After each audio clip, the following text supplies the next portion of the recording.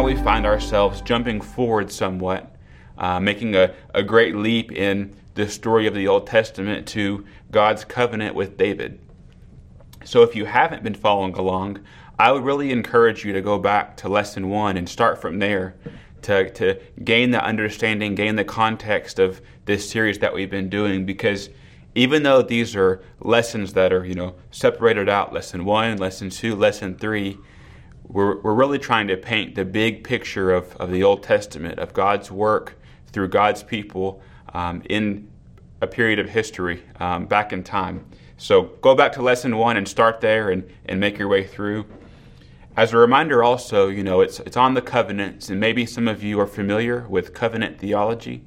So this is not a proper study of covenant theology. That we have mentioned themes and we have mentioned key points along the way that would relate to a study like that.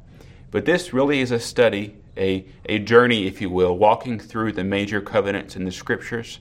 This is the final one that we'll see in the Old Testament, and it's with the idea to help us all, myself included, to become better readers of the Scriptures. So knowing more of God's overarching plan, looking at that sort of 30,000-foot view of the Scriptures, we can narrow down and we can read each chapter of the Old Testament and really gain and benefit from the knowledge that we have. So as a reminder from where we've been, we started way back several lessons ago, and we saw Adam's failure, that God told him, do this certain thing and you will have life with me in the garden that I've given to you, and he failed. We saw with Noah that God preserved the human race. He preserved the line to bring that seed that was promised to Adam. We saw with Abraham that God drew him out of his father's land and made many great promises to him, that was really the start of the nation of Israel, of God saying to Abraham, I will give you these descendants. I will make your descendants numerous. I will give you a land. And Abraham didn't realize that promise fully. He had his son Isaac who was born, but he was looking forward to that day when God would fulfill his promise that he made to Abraham. We saw in the last lesson the life of Moses very briefly. We sort of had to rush through that one because there was just so much in the book of Exodus, of Leviticus, of Numbers, of Deuteronomy. We saw the nation of Israel, as God had foretold to Abraham, that they were brought out from the land of Egypt. God dealt with their oppressors. They were brought into the wilderness. They were brought to Mount Sinai, where the covenant was ratified. There were all sorts of laws and commands that they were given for God preparing this new nation of Abraham's descendants to live life in the land of Canaan, the land flowing with milk and honey. So that brings us then to the end of the Pentateuch, or the end of the first 5 books of the Bible. And now we find ourselves in just a few moments in the book of 1 Samuel. So to consider what's happened between there, we could have a whole series on every book chronologically that's taken place between Joshua in his life all the way until Samuel. But briefly, we have the history, Abraham and Moses. We have a covenant summary that I would like to read in Joshua chapter 24. So if you have your Bibles, you can turn there. Joshua chapter 24. So if you'll remember, Moses, sort of his successor in some ways, was Joshua.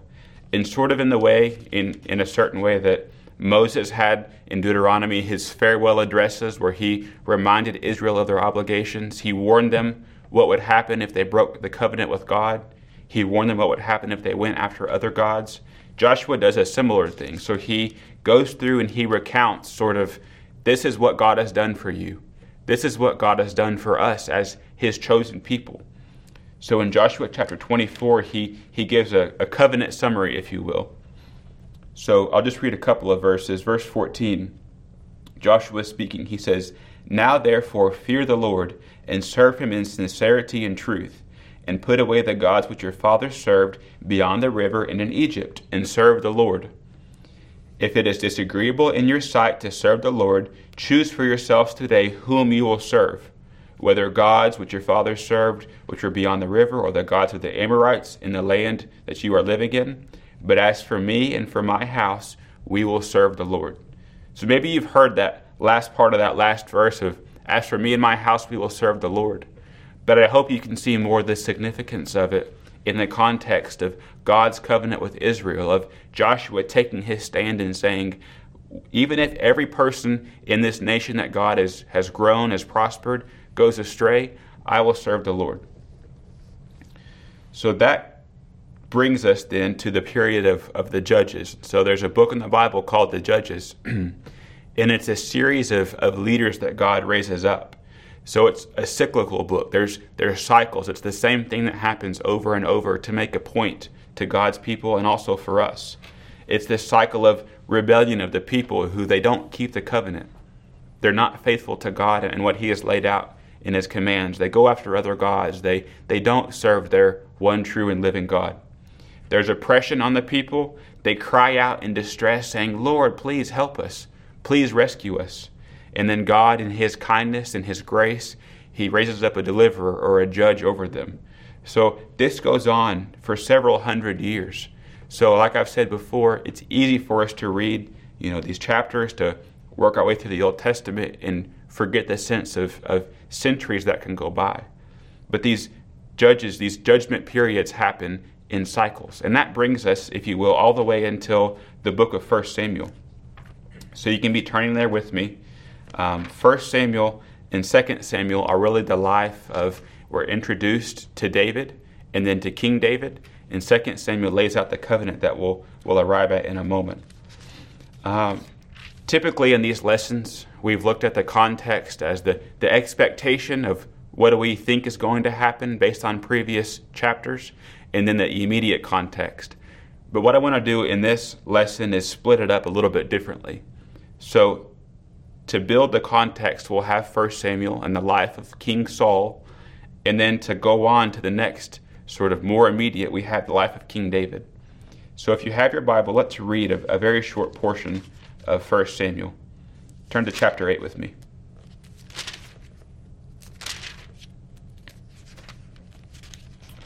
First Samuel chapter 8. I'll read verses 4 through 9. This explains the context of how Israel went from having those judges that we had just mentioned to having a king, sort of a monarchy established, if you will. So 1 Samuel 8:4 says, Then all the elders of Israel gathered together and came to Samuel at Ramah. And they said to him, Behold, you, Samuel, have grown old, and your sons do not walk in your ways. Now appoint a king for us to judge us like all the nations. But this thing was displeasing in the sight of Samuel when they said, Give us a king to judge us. And Samuel prayed to the Lord. The Lord said to Samuel, Listen to the voice of the people in regard to all that they say to you, for they have not rejected you, but they have rejected me from being king over them, like all the deeds which they have done since the day that I brought them up from Egypt, even to this day, in that they have forsaken me and served other gods. So they are doing to you also. In verse 9, Now then, listen to their voice. However, you shall solemnly warn them and tell them of the procedure of the king who will rule over them. So in the second half of chapter 8, Samuel will go on and say, this king will oppress you, this king will be bad for you, he'll take a tenth of what you have. And Israel, in their foolishness and chasing after what other nations have, they say, no, give us this king. So God makes it clear that to Samuel, he says, they haven't rejected you, they've rejected me.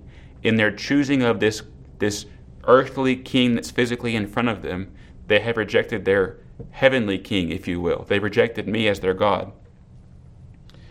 Samuel warns that they will cry out, that they will say, oh, we made a mistake, please help us. But Israel doesn't heed the warning. Chapter 12, verse 14, if you'll turn there, this is a very good summary of a way for us to think about the whole period of kings over Israel. So chapter 12, verse 14, it says, If you will fear the Lord and serve him, and listen to his voice, and not rebel against the command of the Lord, then you and also the king who reigns over you will follow the Lord your God. So that verse with the chapter around it really lays out this idea of kingship over Israel. So if the people will listen to their king, and the king will listen to their God, and then all the way down, if the king will take God's instruction, if the people will take the king's instruction as coming from God, it'll go well with them.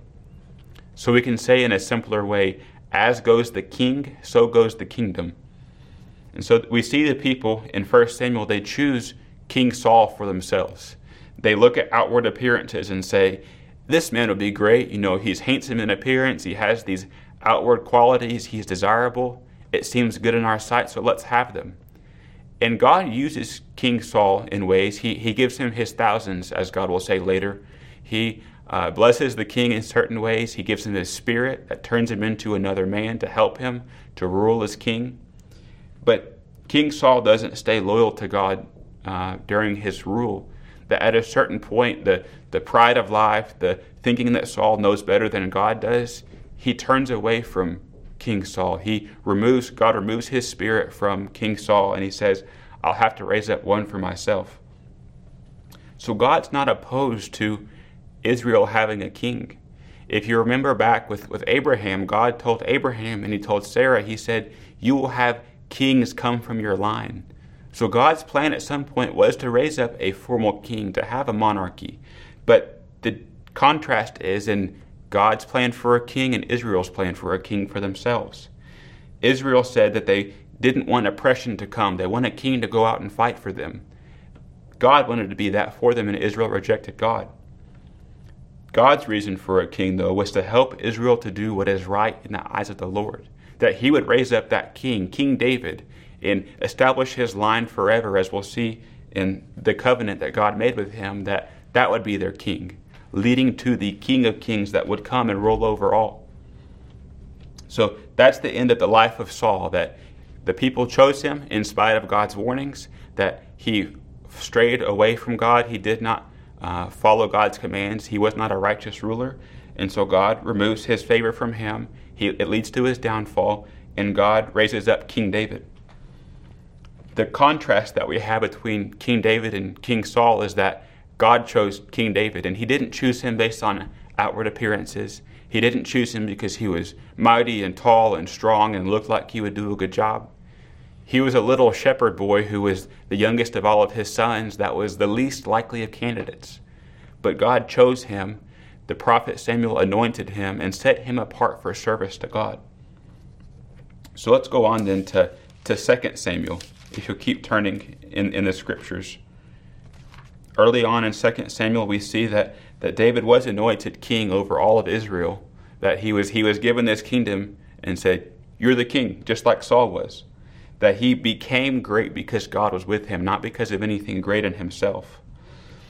Going to chapter 6, we don't have time to read it, but in chapter 6, there's this momentum building for something great to happen in chapter 7. So in the beginning of 1 Samuel, there was this enemy that came in. They plundered Israel. They defeated them in battle. They took the Ark of the Covenant thinking that would earn them favor with God. But they were not God's covenant people, so God sent curses and destruction to them, and they wanted to give the Ark back. So the Ark was returned at some point in this story, but it wasn't ever brought into its resting place. It wasn't brought into the place that God had determined for the Ark of his presence, the Ark of the Covenant, to stay. So in chapter 6, that's what we see. We see David ensuring that the Ark is returned, that God's rules, as far as David can tell, are followed, even though it's imperfectly. So the Ark that was in the kingdom of Israel is brought into Jerusalem, and it's almost as if in chapter 6 that David helps to establish God's throne. And then in chapter 7 that we'll read that God establishes David's throne. So let me read this covenant then in 2 Samuel chapter 7. As a reminder, we'll read this, we'll have the details of the covenant, and then we'll look at the result. So 2 Samuel chapter 7, it's God's covenant with David. I'll read verses 8 through 16. So it says, Now therefore, thus you shall say to my servant David, Thus says the Lord of hosts, I took you from the pasture, from following the sheep, to be ruler over my people Israel. I have been with you wherever you have gone, and have cut off all your enemies from before you. And I will make you a great name, like the names of the great men who were on the earth. I will also appoint a place for my people Israel, and will plant them, that they may live in their own place and not be disturbed again. Nor will the wicked afflict them any more as formerly. Verse 11, Even from the day that I commanded judges to be over my people Israel, and I will give you rest from all of your enemies. The Lord also declares to you that the Lord will make a house for you. When your days are complete and you lie down with your fathers, God says, I will raise up your descendant after you, who will come forth from you, and I will establish his kingdom. He shall build a house for my name, and I will establish the throne of his kingdom forever. I will be a father to him, and he will be a son to me. When he commits iniquity, I will correct him with the rod of men, and the strokes of the sons of men. But my loving kindness shall not depart from him, as I took it away from Saul, whom I removed from before you. And the last verse, verse 16. Your house and your kingdom shall endure before me forever. Your throne shall be established forever. So very clearly in this passage, we have the covenant laid out of God's agreement with David. So God says, I've brought you up out of these pastures. I've cut off these enemies from you. I've protected you from enemies. He says, I will make you a great name like some that you already know, that the fame, the fortune, the established, prestigious name that some have, I will give to you. He says, I will give you the permanent land. So Israel had been in the land of Canaan, the land flowing with milk and honey that God had given, but not all of the enemies were driven out. That Israel's partial obedience led to God leaving enemies in the land, that they would try to search everything out and see, oh, these giants are too big. We can't possibly do that. The land was meant to be purified of only of Israel, set apart for God's chosen people. It was a land that God was supposed to give them, but because of their disobedience, they weren't given the full land. So that's God's promise, that I will give you a permanent land of only your nation. I will give you rest from your enemies. They won't be outside your gates knocking at your door anymore. He says, I will build your house forever. So your house, establishing a line, a kingdom, a throne for you and also for your descendants. But this promise doesn't end with David. It goes on past. So God promises even things to David's descendants. He said, I will raise up a descendant, establish his kingdom forever. He describes the relationship. He said, this man will build a house for my name, and I will establish his throne forever.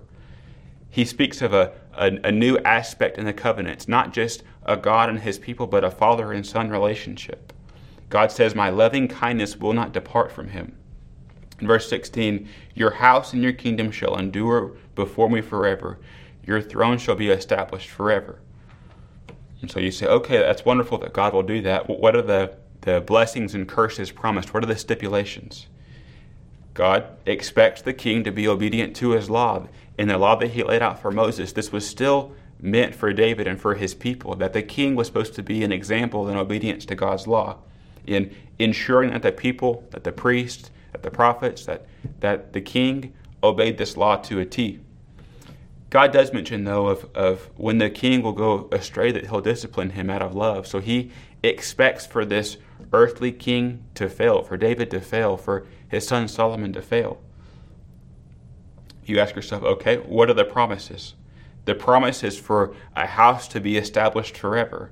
It's for a purified land for the people, that no enemies will be there bothering them, that rest from their enemies, that they won't be constantly worried.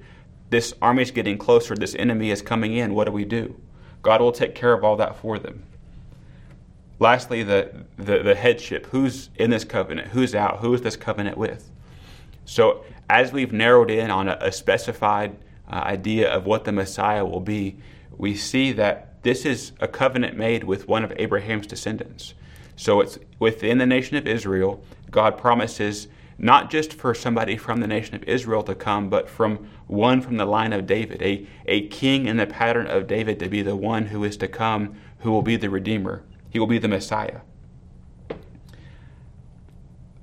So that's the covenant with David. That's the establishment that God has made.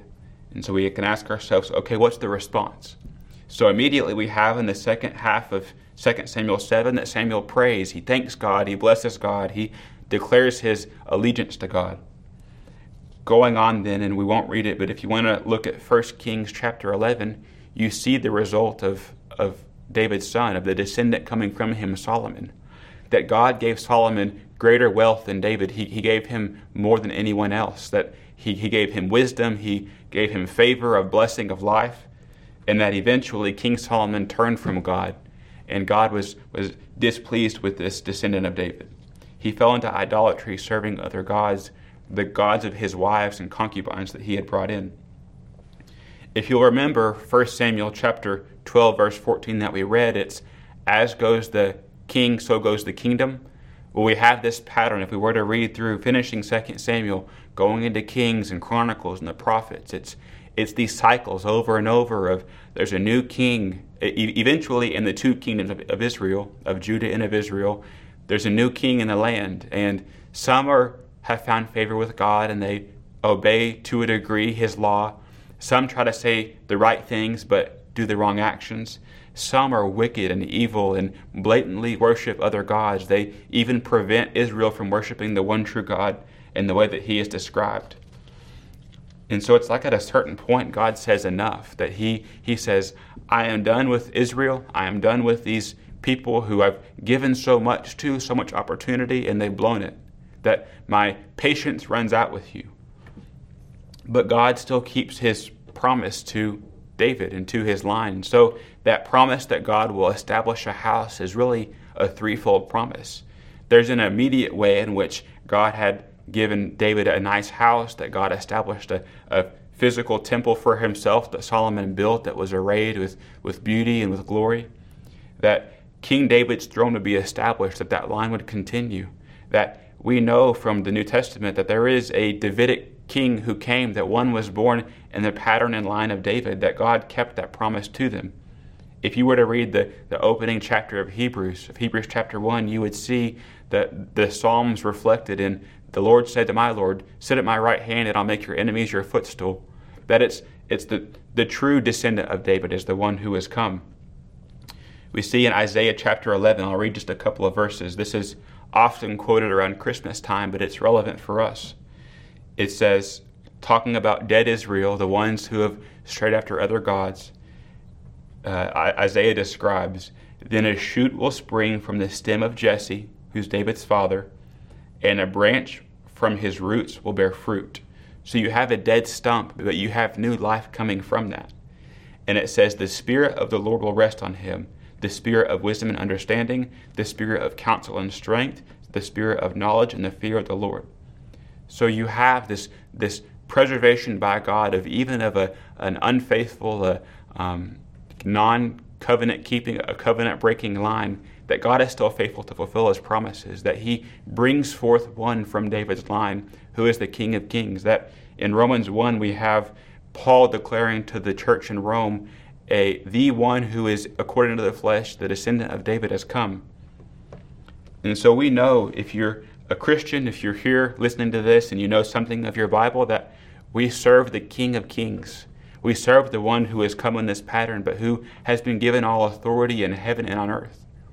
So it would be wrong for us to have this study, to see the failure of so many kings, to see the righteous King of Israel that has now come, and to not ask ourselves, is this king of our lives? Is he Lord over our lives, or is he not? So if he is, then praise the Lord that he's revealed himself to you, that you see him, that you've bent your knee to him, that you continually strive to be like him. And if it's not, then hear these warnings of God's judgment against those who go against him, of God's warnings for those who prefer lives of sin over life with him, and repent of your sins, and trust in Christ, and turn to this King of Kings who is ruling and reigning at God's right hand even now as we speak. So in the next lesson, we'll get to the prophets. We'll have two lessons there, one of looking back in time and one of looking forward in time, continuing to see what God does in his master plan of redemption.